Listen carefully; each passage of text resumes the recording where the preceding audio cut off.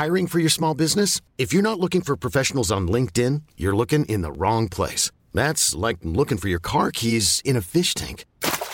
LinkedIn helps you hire professionals you can't find anywhere else, even those who aren't actively searching for a new job but might be open to the perfect role. In a given month, over 70% of LinkedIn users don't even visit other leading job sites. So start looking in the right place. With LinkedIn, you can hire professionals like a professional. Post your free job on linkedin.com/achieve today.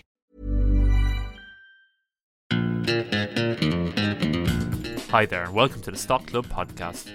I'm James, and joining me on today's show is Emmett and Mike from the My Wall Street investing team. Today, we're talking about Under Armour's big comeback, if NIO is really the Chinese Tesla or not, and we figure out what has happened to Teladoc over the past few months. So some exciting news to start off today's podcast with. So from today, the Stock Club podcast is now moving to weekly episodes. That means that every Friday you'll now be able to listen to our dulcet tones as we talk about the most important stories in the market and give our perspective on them. We also want you to have more of a say in what you hear on the Stock Club podcast. So from now on, we're introducing a new mailbag segment towards the end of each episode. In this segment, we'll delve into our virtual mailbag and tackle some of the questions, comments, or even elevator pitches that you send in to us. So if there's something stock market related that you'd like My Wall Street analyst team's opinion on, make sure to get in touch with us via our socials or email us at pod@mywallstreet.com. Emmett, Mike, are you guys excited about moving to weekly episodes? Well, I'm pretty sure for me and you, James, the fact that we're doing twice as many podcasts means we get paid twice as much. So yeah, I think that's the way it works, Emmett, isn't it? Yeah, 100%. Letters in the post, yeah. You can clearly tell that Emmett is not CEO anymore and is now just chairman because he's just like, yeah, whatever. Not my business. Anything else you want to stick in there, Mike? Any other benefits we want to elbow in? Put it on public record. Uniforms. Yeah, podcast bowling jerseys or something maybe. Yeah, 4-day work weeks. 4-day work weeks. Yeah, good one. if any of our listeners have any benefits they'd like us to see as well, send them in. We'll see how much we can cram in here.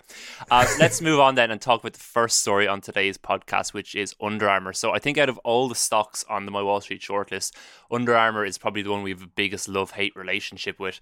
It was once a darling of My Wall Street, but it suffered a bit of an implosion about 5 years ago due to a litany of issues, including a diminished brand amongst younger audiences and various degrees of mismanagement. Everything, I think, from just kind of misdirection to reports of company expenses being charged to lap dancing clubs, which we probably won't get into here. So the stock price has hit a gutter recently. It was down some 85% from all-time highs, but over the past few months there's been a bit of a turnaround going on at Under Armour, helped in no small part by the new CEO Patrick Frisk. In the most recent earnings report, the company reported sales growth of 91%, North American sales growth of 101%, and direct consumer revenue of 52%, and more than a third of this came through e-commerce channels. Under Armour's stock has reacted in kind, spiking over 15% after the call, and in fact the company's share price is now up close to half since the start of the year. Emmett, you've been a long time shareholder in Under Armour. Is this the beginning of a turnaround we've all been waiting for over at the company? Yeah, and I was a long-time shareholder of Under Armour, and I don't hold the shares anymore. And in fact, just before we went live, I checked my brokerage account, which tells me I first bought shares in the company very soon after its IPO, specifically at 15.46 in the day on the 25th of October 2007. I bought 110 shares in Under Armour for $56.80. And before I get to your question, I suppose I'd just like to comment on that single purchase, because since that time, Under Armour has split 2-to-1 3 times. Yeah. So the effective purchase price that I had back in October 2007 was $7. So in today's money, if you like, it was $7 a share. But it was down 80% from that buy price to an all-time low about a year and a half after my first purchase. And despite that, today, that initial purchase of $7 a share would be up 450%. Wow. Which is, I suppose, just another anecdote to sport, a very simple strategy to never sell anything. And I think a lot of our listeners know that I had every purchase I ever made analysed, and the vast majority of purchases that I make fall in value after I do so. So anyway, just an aside. It's a bit of a punch in the gut, though, just a year after buying it down 80%. Oh, it is. It hurts. And I mean, it's still, look, that still continues today. I bought Metromile not too long ago, and it is really suffering at the moment. And I'm actually quite interested. But anyway, that's another story. So today, Under Armour is a $10.8 billion business, and it's currently profitable. But I think what we need to do, James, before we put a spotlight on the now, is we have to address the elephant in the room that nobody ever talks about, and that is Under Armour uses the British rather than the American spelling. And I think we need to explain to our... I think that's the real question. This is the hard-hitting journalism. This is the hard-hitting. Now we need to get under the... We're going to get under the cover of Under Armour. We'll eventually answer your question, James, but we really need to start with the things that are front of mind for our listeners. And it's strange because Kevin Plank, who was the founder of Under Armour, is an American citizen, and you would think he'd go with the American spelling. But while doing my research, it turns out that Plank winded up choosing the British spelling because what he wanted was a toll-free vanity number for Under Armour, and Under ARMOR was not available at the time. So for one of those kind of dial now 1-800 numbers or whatever, he went with the British spelling, and now he has it is an international brand, all because of a toll-free number. So anyway, is that a bull or a bear case? I can't tell. I like that kind of innovative approach, that pure entrepreneurial spirit. Actually, speaking of which, so it was founded by, as I mentioned, Kevin Plank when he was 24 years old in and around 1996. And he'd been a sports person, and he was the captain of the University of Maryland's football team. So he did have insights to the shortcomings of athletic apparel to sports people at that time. And the story goes that he began the business from his grandmother's basement in DC, Washington, DC, and then spent a whole load of time traveling along the East Coast with the trunk, or the boot, as we say over here, of his car full to the brim with Under Armour gear. Yeah. And his first sale was like $17,000 worth of merchandise. And when I was reading this, I thought, this sounds like a Will Ferrell role to me, shouting up for a sandwich from his grandma's basement as he's making t-shirts. Anyway, the story of Under Armour kicks off with Kevin Plank selling 17 grand's worth of sports apparel that he allegedly designed in his grandma's basement. And from that year and every year thereafter, sales increased. And in 2005, the top line revenue was like $280 million. It grew right up through to the year 2019, where it had done about 5.2 billion in top line sales. So it was a story of growth. But however, it struggled. The company got hit hard in the year 2020, and in the coronavirus year, revenue fell about 15% from the year before, and was hit with a huge bottom line loss of about $550 million. So I'm getting to your question. So the 2021 goal of Under Armour is to get its business back to where it was previously. In other words, get it back to where it was in 2019, a revenue figure of around $5.2 billion. And the company breaks even at about $4.7 billion in revenue. So the target for this year is to get back to profit, bring it back to where it was in 2019. And I think that the share price we're seeing now is very reflective of the initiatives they've put in place to get back there. But I'm not excited. So, I mean, as sports apparel companies go, UA has tried to differentiate, and actually has differentiated very successfully over the years by going to niches of sports apparel that other players weren't making gear for, like cleats and moisture wicking tops and that kind of stuff. But in more recent years, it was connected fitness, and specifically their running shoes, or sneakers as they're called in America, or runners as they're called in Ireland, that connect to the Map My Run app, which clearly is the winner from their wheelhouse of apps. I mean, a case in point, like last October, I think Under Armour said they were going to sell MyFitnessPal to an investment firm in San Francisco for like $350 million. And only 5.5 years earlier, they bought it for $475 million. So they were filling their trophy cabinet with connected fitness products, but they have now put it down to this Map My Run product. And where they are going as a business is far, far more competitive than it ever was. And for me, Under Armour is a story of a challenger brand in the early days. When I bought shares, what appealed to me about Under Armour when I bought it on, let me just check in, when I say 25th of October 2007, was that it was challenging the giants of the sporting world, Adidas and Nike. But now they were the brand that nobody's dad or mom wore. Right? Yeah. Whereas Nike was. But now they are. Like, I in 2007, I was 14 years ago. I wasn't a father, and I liked that kind of, it isn't the brand my dad wore. Now I'm a dad and I wear Under Armour. So it has actually gone to full circle. So the kind of coolness of the brand, it has eroded a bit. And that's something that's plagued Under Armour for quite a while. It's been one of their biggest problems, I think, for the past 5 years or so. Mike, how does a company, with a thing like branding and brand perception amongst consumers, how does a company tackle that? It's such a, I suppose, an intangible problem to fix. Yeah, I think the best example of this was Apple bringing out the Apple stores, where they were able to kind of completely customize the customer experience. And kind of, you've seen what Apple stores are like. They're different. They have Apple experts instead of cashiers, and they're almost a shrine to this product.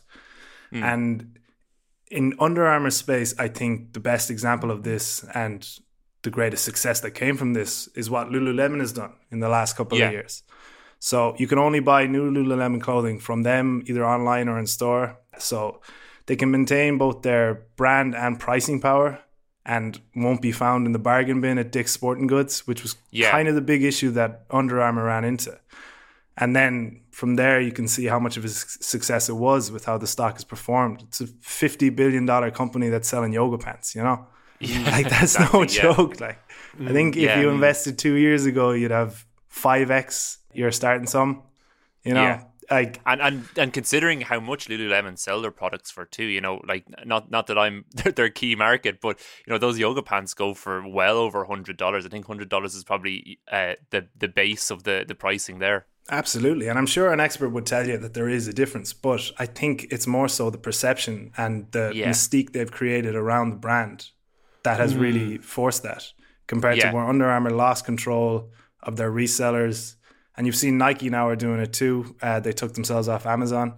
So like ensuring that, and you've seen the improvements from the direct-to-consumer segment, ensuring that they can control the customer experience more, I think would be key to continued success for Under Armour. Absolutely. Emmett, you spoke a bit there about Kevin Plank as founder, and obviously he stepped down a couple of years ago. Patrick Frisk stepped in. One of the things we often talk about when we're looking for an investment is an inspiring founding CEO and the importance of that. But with other companies in our showroom, notably Chipotle Mexican Grill, it wasn't until the founder stepped aside that the company actually started experiencing success again. Can you talk to me a little bit about that? At what point, I suppose, do we like to see a founder step away and let somebody else in to take the reins? On occasion, they need to get out of their own way. And usually, Steve Ells, I think, was the name of the founder of Chipotle Mexican Grill, and it was a business I invested in very early as well. And there comes a point where you're learning on the job. When you're a founding entrepreneur, you're learning as you go. You might have a mentor, but you are doing something that in your life you've never done before. And there comes a point where a business is big. You've managed to get the plane, as it were, at 40,000 feet, and you need somebody who can help get that plane higher or further. And it isn't always the Steve Jobs story, like where the story was conceived or began in a garage in his house and ended up the biggest company in the world when he eventually passed away. And that isn't always the story. So I think we like to see CEOs who have brought a business from concept, from a PowerPoint presentation through to a multi-billion dollar business, and still have grown adequately in the role that they can continue to innovate and keep that startup culture and spirit of challenge and all the things that go with it. And the reason we like it is that a founder doesn't really care about her or his or their pay packet. It's not about the salary. They're no longer motivated in the vast majority of cases by what, in fact, they're paid or how they're rewarded. They've kind of come to terms with the fact that you only live once and they have all they need and they are out to do something beyond extraordinary. And it's very hard to get a hired CEO who actually has this spirit that this has to endure for 100 years. I'm out to build something that's going to be around so much longer than me. However, we do sometimes see founding CEOs getting in their own way. There were stories about Kevin Plank. I'm not going to regale here, but they weren't great. And Steve Ells, I just think, didn't have the skills, if you like, or the experience just to run a multinational corporate. And I suppose it definitely is a different set of skills, to found one or two stores or to found a product and then bring it to that, multinational level. And when you look at Patrick Frisk, like he was the head of the North Face before Timberland, the Aldo Group. He has that experience. He appears to speak, I suppose, much more of an operator that maybe is exactly what Under Armour need right now. I'm also conscious that Anne-Marie, who's usually on this podcast, has actually made a bull case for our Under Armour quite frequently. So I think we need to move on and let Anne-Marie have her chance to add into this in the next episode. She'll be writing in for the next week's mailbag. This question comes in from Anne-Marie. Let's move on then and chat about another company that we actually get asked quite frequently about. So on the last episode of the Stock of the Month podcast, Rory and I talked about how so many companies are called the Amazon or the Netflix or something. So for example, how iQIYI is called Netflix of China. Well, the next company we're going to talk about is most frequently called the Tesla of China. And of course, I'm talking about NIO, the Chinese EV maker that has seen its stock balloon over the past couple of years, much like its American counterpart. The company hit the headlines again recently after reporting a strong quarter, with losses narrowing, revenue surging almost 130%, and its vehicle deliveries coming in on target, which is a pretty rare feat in the world of EVs, we all know. Emmett, I know you've been keeping an eye on NIO for a while. What are your thoughts on the company as an investment, especially considering how much of a run its stock price has been on over the past few years? But you hit the nail on the head. It's been on one hell of a run, and I do think calling it the Chinese Tesla is very, very justified. I know that kind of comparison runs a little thin with certain companies like iQIYI is not really the Netflix of China, but it allows us to get a grasp of approximately what they're doing quickly. But NIO, in my mind, very much is the Tesla of China. And just for our listeners' perspective, so NIO in October 2019, which was really only yesterday, was selling for about $1.50 a share. It is today $38 a share. Wow. So it has really had a heck of a run, and its market cap. If Jamie is listening to this podcast, I remember he was writing about NIO at about $2 a share and never bought. So that's why we don't let Jamie on the podcast. Yeah. Oh, Jamie, don't worry. I know that feeling. It hurts. I have an absolute graveyard of misses. But anyway, so NIO is a $62 billion business. It's a big company, which is Tesla, just to put in perspective, is a $660 billion business. So Tesla is at least 11x the size of NIO from a market cap perspective. And just so Jamie doesn't get too upset, in and around the same time as NIO was selling for about $1.50 a share, Tesla was selling for about $40 a share, and it's now $665 or so a share. So the electric car industry has had a heck of a run, and NIO is, to my mind, emerging as one of the many electric vehicle companies that is a true challenger in waiting or in preparation or on the sideline to Tesla. And as you said, they recently reported, and frankly, when you have to look at a bigger picture, we can dive into report. They reported a loss of 7 cents a share, revenue of about $1.3 billion, which represents big growth, like 127% growth over the year ago period. And they delivered 22,000 vehicles. And you can kind of put a spotlight on what the business did in a 12-week period, but it completely is the wrong way to assess one of these businesses. So they're also, when we look at the bigger picture, working on expanding this innovative battery as a service or battery swap network. They currently have 361 battery swap stations. They plan to get to 700 by the end of this year.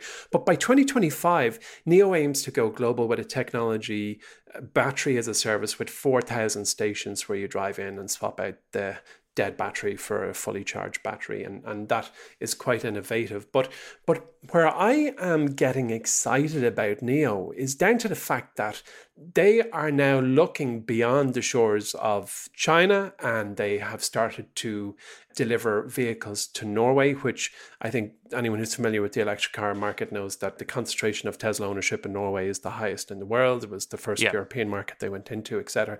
So they recently started shipping to Norway. But what's more interesting and exciting about NIO's future is that they are now going the Tesla strategy, which was from a Model S to the Model 3. They're doing their equivalent. They're going from that very premium vehicle down to an entry-level vehicle. And the CEO of NIO, William Li, said, quote, "The relationship between NIO and our new mass market brand will be like that of Audi, Volkswagen and Lexus, Toyota."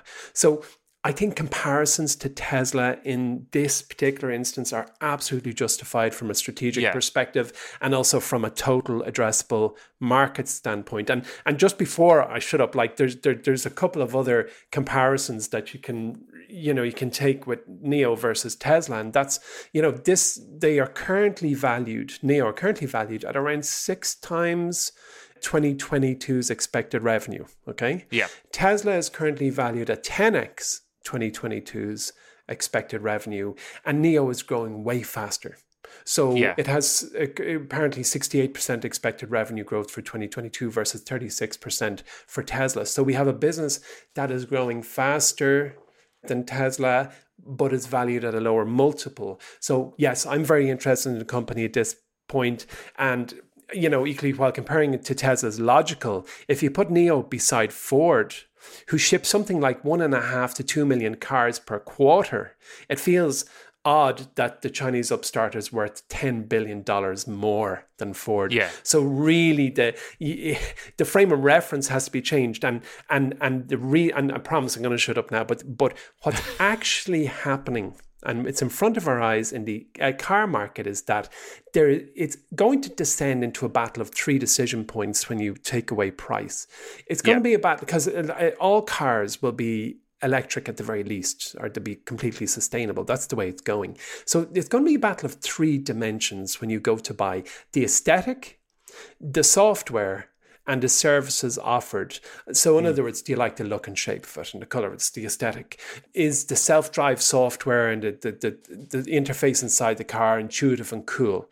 And then finally, what other services are offered to me by my car maker? And these 2 final dimensions, which is software and the services, are new dimensions in the buying process. So when you go into a car vendor, where previously you felt a brand loyalty, you liked Ford, you liked the shape, you liked the price, you're now thinking, do I like the software and do I like the services? And everyone in the world who is on the market for a car in just a few years from now will be considering the operating system as it's known in mobile phones or in computers, which is the software, and they will consider, what other things will you be doing for me as a service?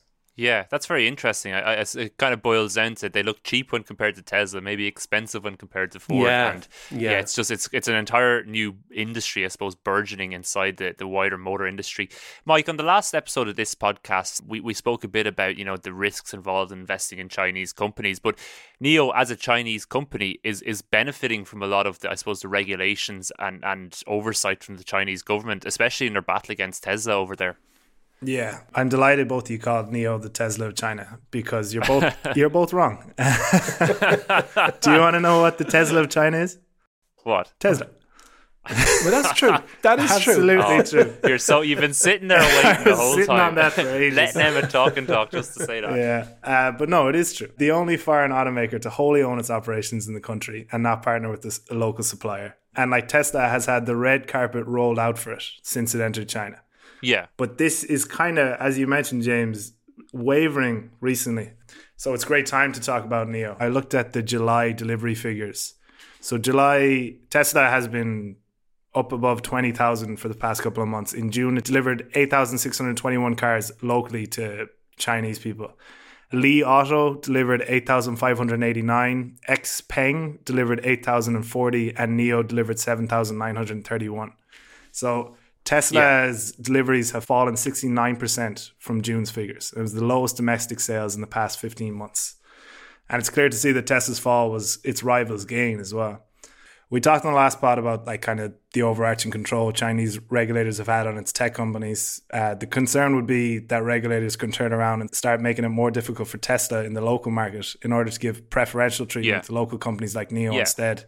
Which would be pretty annoying for Tesla, considering they spent all that money building a big gigafactory it's over there. Second biggest market in the world. So Tesla was forced by the government to recall 285,000 cars due to a software issue. There was a public outcry against the company sparked by a protester who claimed she suffered from a brake malfunction. And Teslas have also been banned from certain government facilities for fear of sending data to the US. So it's kind of all shaping up to look like Tesla has fallen out of favor. And I don't know, there's a lot of underlying socioeconomic factors here as well. And maybe Tesla were not taken advantage of per se, but used to elevate the industry until local competitors caught up. So there's an awful lot there. And what it does spell out is an opportunity for NIO as well. Yeah, and as you mentioned, massive, second biggest EV market in the world, I think, and there's a lot of kind of the government is encouraging the market quite a lot. So yeah, definitely an interesting one, and definitely one it sounds like our analyst team are keeping a close eye on. So we might hear more from NIO in the near future. Let's take a quick look at some of the things going on around My Wall Street at the moment. So we just published our brand new stock on Monday. It's a company that's at the forefront of a new revolution in fintech and credit lending. As mentioned, we've also got August stock of the month live in the My Wall Street app right now. This month's pick has been a particularly good one, already up more than 10%, so good timing by Rory. Remember, you can choose to either read the report or you can listen to the Stock of the Month podcast in the My Wall Street app right now.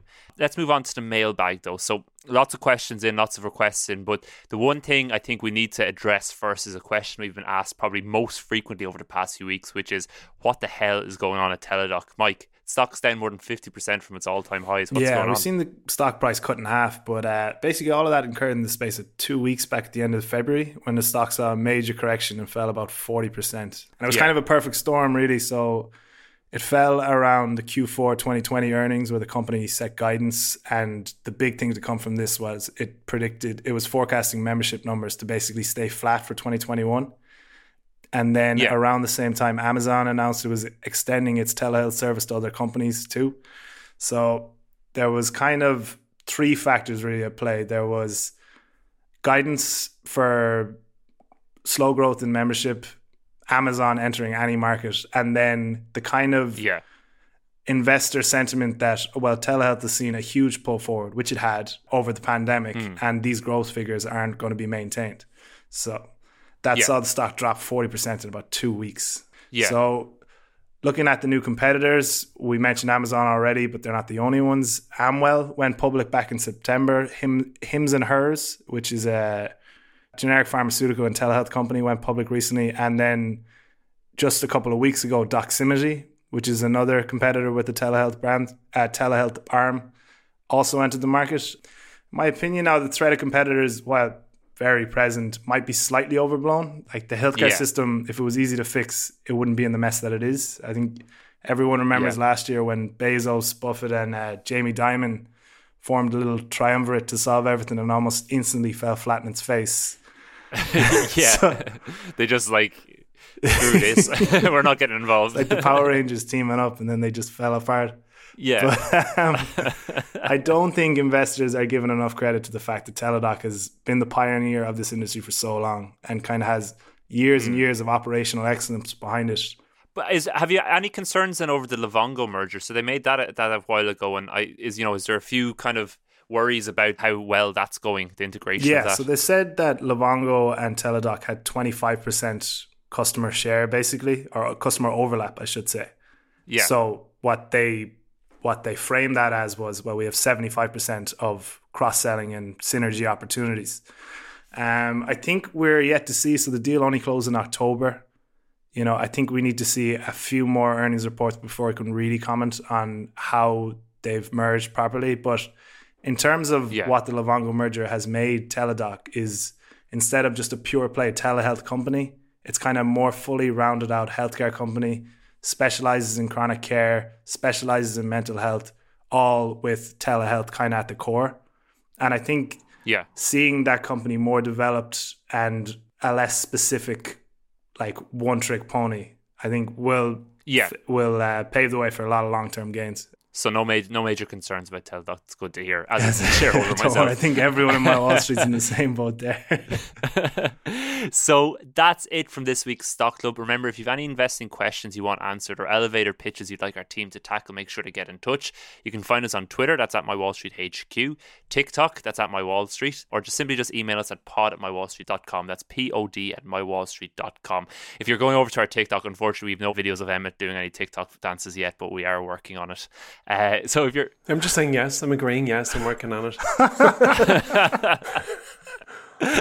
So don't forget to subscribe to Stock Club if you're enjoying it, and please leave a review for us too on whatever podcasting platform you listen to us on. That's it from us today. We'll talk to you next week for the first time. Happy investing.